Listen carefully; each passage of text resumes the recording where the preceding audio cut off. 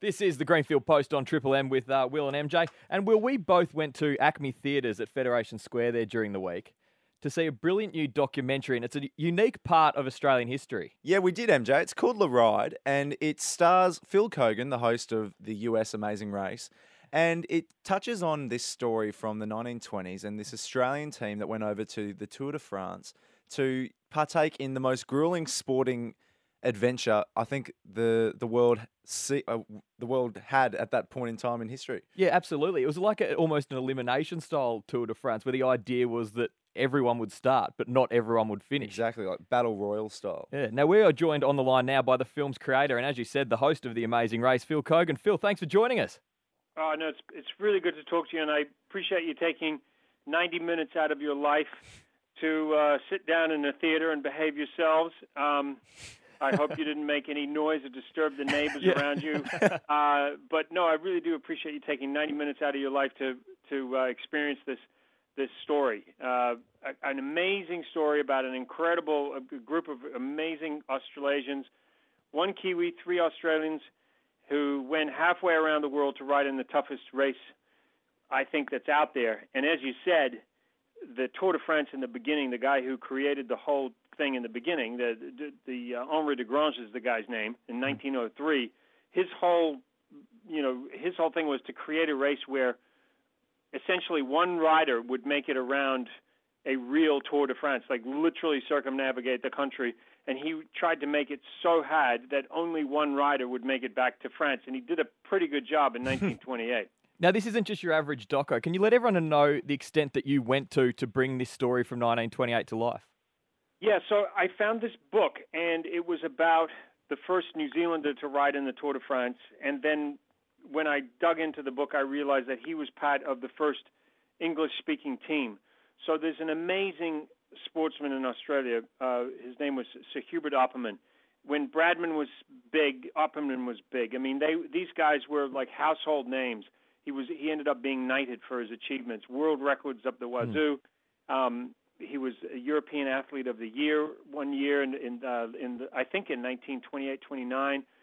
Most extraordinary athlete. And there was this New Zealander that would come over to Australia and ride in these big races, and Opperman had such respect for him. When he was putting together a team to go to ride in the Tour de France, he asked this New Zealander, Harry Watson, a very humble man, they used to call him the priest because he was kind of well-dressed and kind of tall and lanky, and then 2 other Australians, Ernest Bainbridge and Percy Osborne, to make this team of 4 Australians. And they had one set of rollers, which you use for training, on a ship for 6 weeks. They go on this boat to Europe, and then they were meant to hook up with 6 French riders and make up a standard team of 10. But when they got there, the French riders were not available. The sponsors couldn't, come through with the other riders. So now they were this complete underdog team of just 4 people racing against teams of 10, the best riders in the world. And the best riders in the world, Nicolas Franz and DeLuc, all these riders, they looked at this Australasian team with their antiquated equipment at the time, big balloon sort of tires, and they thought, who the hell do these guys think they are coming from down under to race against us? Don't they know we're like the best riders in the world? And there was a warm-up race leading into the Tour de France, and Opperman decided, I'm going to show these guys that we are to be taken seriously. And they tried to drop them. They tried to get rid of these guys. They couldn't get rid of them, and they realized, okay, these guys are the real deal. They're here. They mean business. But it still didn't negate the fact that they were only a team of 4 against these teams of 10. So the press wrote them off and said there's no way they're going to be able to make it through the first few stages, but they did. And then they said they'll never be able to make it over the mountains, and particularly the death stage, because that knocks everybody out. And they survived. And then they started to win over the press. And the most amazing part of all of this, and part that I love about this story, is that they won over the French people, because the French people had certainly not forgotten the sacrifices that the Anzacs made, my relatives, your relatives, so many New Zealanders and Australians who went over to France to protect France from the Germans.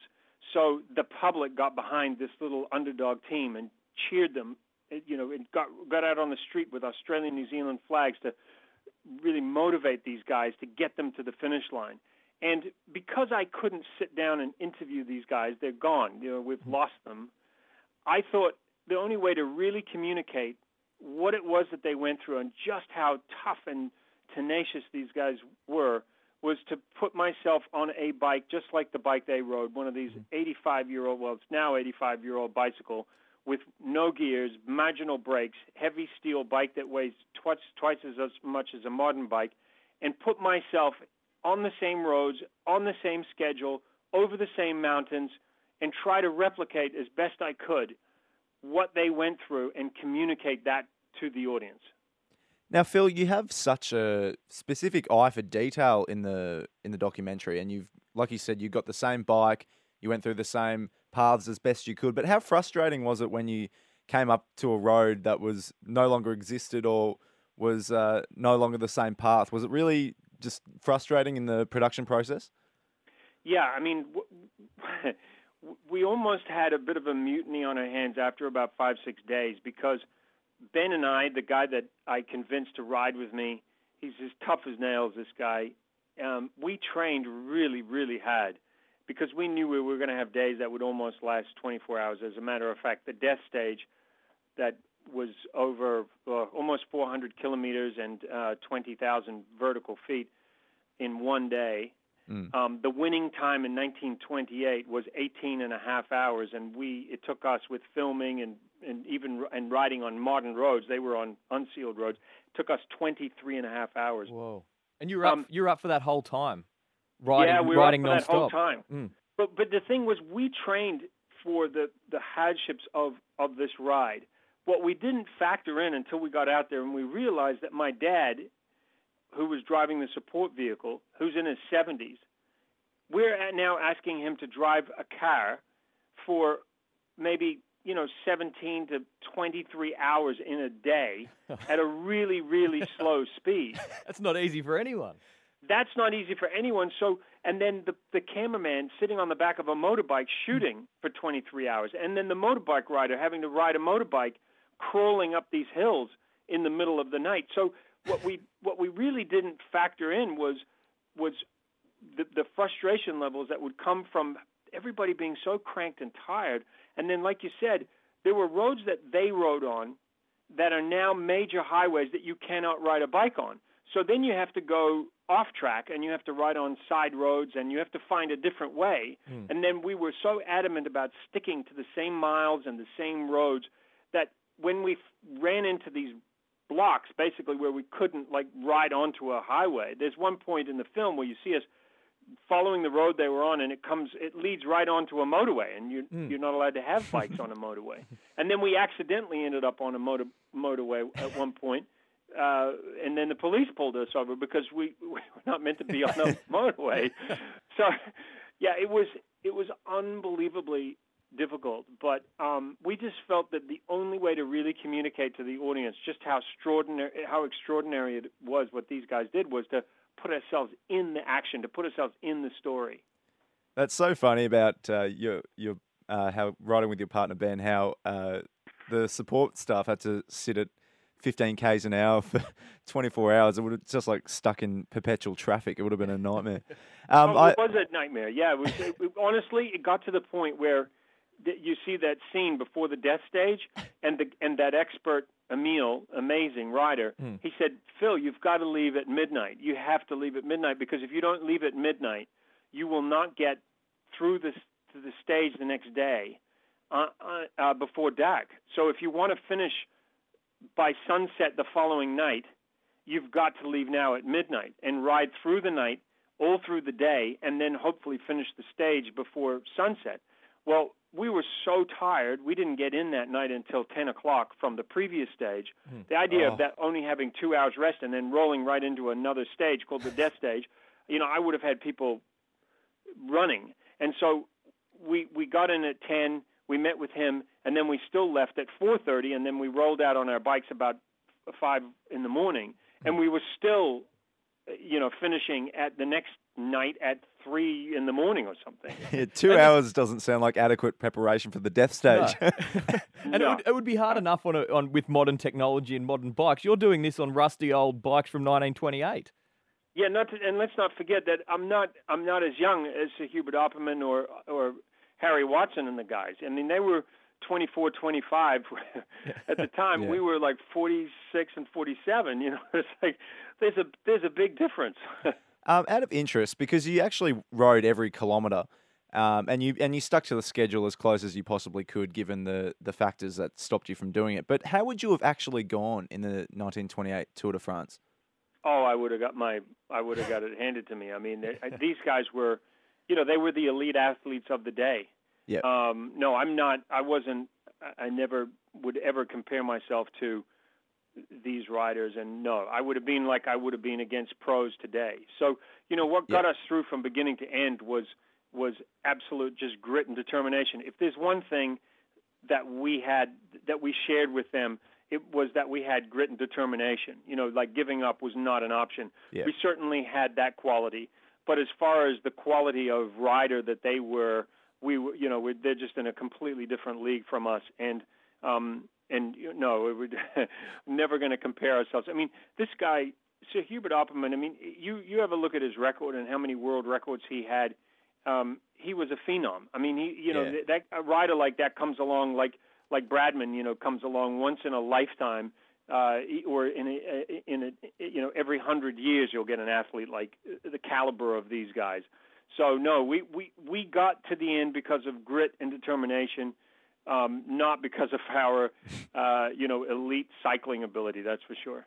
Now, the ride is currently showing at ACMI Theatre at Fed Square. It's going that well that they've extended the run there. Tickets are available at acme.net.au. Get in quick because they are selling very, very quick. And as Will and I can say, it was an absolute brilliant movie. Now, Phil, people might know you as host of The Amazing Race. Do you mind sticking around and we can have a quick chat? Because I think it could be Phil could have the best job in the world. Oh, 100%. I might have. And let me just, before we stop talking about the ride, can I just say, for those people who are not in Melbourne and who listen to you guys, anybody anywhere in Australia can request a screening of the ride in their local theatre. All you have to do is to go to demandfilm.com or .au, I guess it would be, and look for the ride. And you can request a screening. There's no financial risk to requesting a screening. If the theatre sells to 60%, then the screening goes ahead. And as a matter of fact, they even let you take 5% of the box office to donate to your favorite charity. Oh, brilliant! So the film has been selling out all over the country, in Perth and Sydney and all over, because it allows people to have a screening wherever they are in Australia, again with no risk. And you can ask your mates to come over, and they'll set you up with a nice little theater, and you get to watch it on the big screen. Oh, that's brilliant. For cycling and non-cycling fans alike, I'd definitely do that. Phil's going to stick around. We'll be back with him after this. We're chatting with Phil Keoghan, who is a documentary maker, Will. Yep. And the host of The Amazing Race, which is a juggernaut of a television series that's been running since 2001. I think it's been 21 seasons now, Phil? Well, how good were you at school with math? Not very well. I was going to say, not very, apparently. Yeah, your margin of error is pretty bad. Man.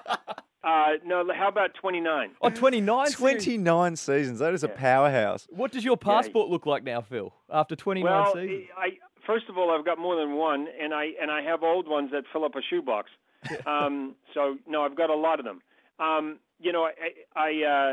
I always get annoyed when I go home because in New Zealand they don't stamp my passport anymore. Because of the way that I always love having stamps. But not everybody is stamping right now. Yeah. But yeah, no, I've definitely clocked up a few miles over the years. Have you worked out how many countries you've actually been to over those 29 seasons? Well, I started working, as you said, on Amazing Race in 2001, and at that stage, I'd been to 60 countries with my work. Oh. And because I started traveling very early with my parents, but I'm well over 100. I have to do an accurate count, but I'm thinking I'm close to like maybe 120, something like that. Gee whiz. It's such an amazing show, and it's actually a miracle that you can actually put it together because you've got so many cars going around and production crews trying to film all this content. Has there been like a biggest balls up that you've seen to date where just everything went wrong? Oh, we've had plenty of balls ups. We've had teams that have just like literally got lost in a desert, and we just can't, like we have no idea where they are except that we know that they're on a camel. We've had we've had to like delay production because teams just get so badly lost. Like they almost do everything that you shouldn't do to like if you were going to write out a plan for how to get somebody lost, they actually they make that plan look like child's play. I mean, they are really good at getting lost. So, the thing about it is you just never know how the real world is going to factor into you planning this big logistical game show, basically. Yeah. And so you're sitting on a plane and you think, you'll be able to get out on time, and then you find out that there's some bolts missing from the wheel, and this happened to us in Italy, and now everybody has to get off the plane. It's the last flight of the night. The teams are on a different plane, so there was one stage where we were lying on the floor, the cold floor of an Italian airport, waiting for the earliest flight the next morning, and knowing that the teams had actually raced ahead, and we were all left behind, all the production basically, except for this satellite crew that was up ahead. We were behind the teams, the whole production. So they'd arrive at the mat and you wouldn't be there. Well, we've had some interesting scenarios where I've always managed to make it to the mat, but sometimes by the skin of my teeth, like when I was held at immigration in Ukraine a few years ago, and I got held overnight at the airport in a holding area, and then I finally got out just in time to be able to rush to the mat to welcome. I think that was season 10 to welcome the teams to the mat. I literally just got there maybe a couple minutes before the first team ran in, and then we were in Azerbaijan once, and I literally ran out of my car across 2 rows of traffic, raced past Dave and Rachel, who had taken the fast forward, and sprinted past them, sprinted up to the mat, met the greeter. The cameraman I was with, I dropped him because he was carrying his equipment and he was like still behind them. And Dave and Rachel arrived at the mat, and we only had one camera at the mat because I'd raced ahead of my camera, but I was determined to get to the mat before them. You're racing the races. Yeah. Oh, yeah. One of the most... A lot of people don't realize that we shoot 12 shows in 21 days. So from start to finish, it's 21 days. Yeah, so from start to finish is 21 days, upwards of, 82. I think the most we've ever had is like 120,000 kilometers in 21 days. And you're visiting, say, a dozen countries. You're going to 4 or 5 continents. How many ever cities? Dozens of cities. And so the logistics of all of that, it happens so quickly that sometimes when you come back, it takes you a while to sort of like regroup and sort of process exactly what has happened to you, because it's all so much. It's like sensory overload in such a short amount of time. Yeah, absolutely. One of the most famous clips from The Amazing Race in the 29 seasons is one of the teams who are using a catapult, Phil, and they pull a watermelon down and it misfires and she gets hit straight in the head. Did she die from that? Or was... Well, listen, no joke. I mean, afterwards we sort of realized that there was always a good chance that if that watermelon had hit her a certain way, it could have really taken her head off.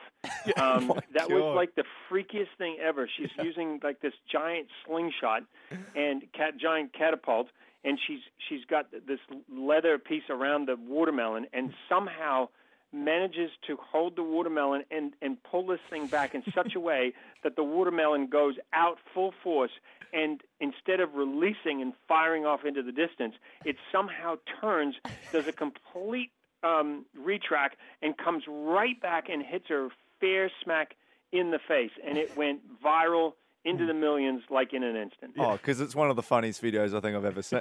Thank God she's okay. That's amazing. I assume she's okay. Yeah, well, let's start with that. Yeah. We wouldn't be laughing. Yeah. No. But I assume there's been a few incidents like that where you've genuinely worried for the health of some of the racers.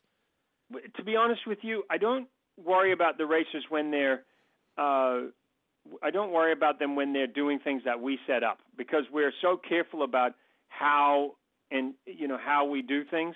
what I worry about is when they get into a cab in a foreign country, or things that are out of our control, because everything we do is thoroughly tested over and over and over again. We thoroughly test things. Of course, you have little anomalies like the watermelon thing. I mean, who would have ever guessed? How many times did you test the watermelon catapult? Oh, so many times. But yeah, no. It was such a freaky thing.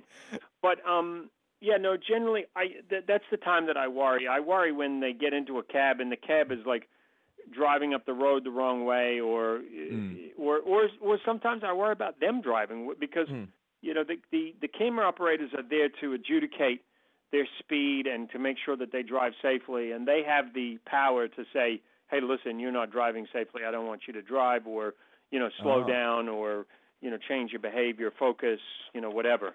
But that's the time that I worry. I don't really worry about them when they're doing things that we do. There's a lot of perceived danger. They're doing a tightrope walk or something over a big canyon, and there's a big 1,000-foot drop. But that's, I worry less about that because we're so strict with safety than I do about them getting in some crazy cab where the wheels are about to fall off. Now, you've been over 100 countries, Phil, more travel than anyone we've probably ever talked to. Any country where you'd never go again? I don't really have a desire to go back to Madagascar, and that's because really? I saw a dead camel at a market, and it just is etched in my brain, and I can't get it out of my head. Just the head, and that was all. Oh no! And were the humps there as well? Or? I don't know what they do with the humps. That's a good question. After I saw that, I was really trying to put my blinders on and just get through the market without looking too closely at what exactly I was looking at. But I actually really get a kick out of going to new and different places. There's some obvious countries in the world I don't want to go to, but the good news is that there's still a lot of really cool places for us to travel to that are still safe to get to, thank goodness. We're chatting with Phil Keoghan, the host of The Amazing Race and documentary maker. The Ride is currently showing at ACMI Theatre and Fed Square. Tickets at acme.net.au. Get in quick. And Phil, where can people go to book a screening of the movie? So it's demandfilm.au. So if you just put, I guess if you just go to Google and you put La Ride, L-E, and then R-I-D-E, and you go Demand Film, you'll see. I can send you guys a link so you can put it up on your website. But it's really that simple. You see the film.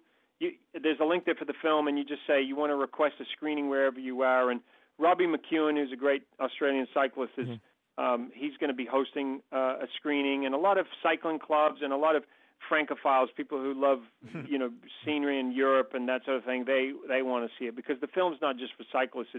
It's just a great, or people like history buffs. I've got a guy from the Australian Museum who's hosting a screening in Canberra. So it's a great piece of Australia history, but anybody can request this screening anywhere. So we'll continue to do them all over the country, and I'm pleased to report that they've just been selling out everywhere. Every screening so far is sold out. Oh, that's brilliant news, Phil. Thank you so much for joining us here on the Greenfield Post on Triple M.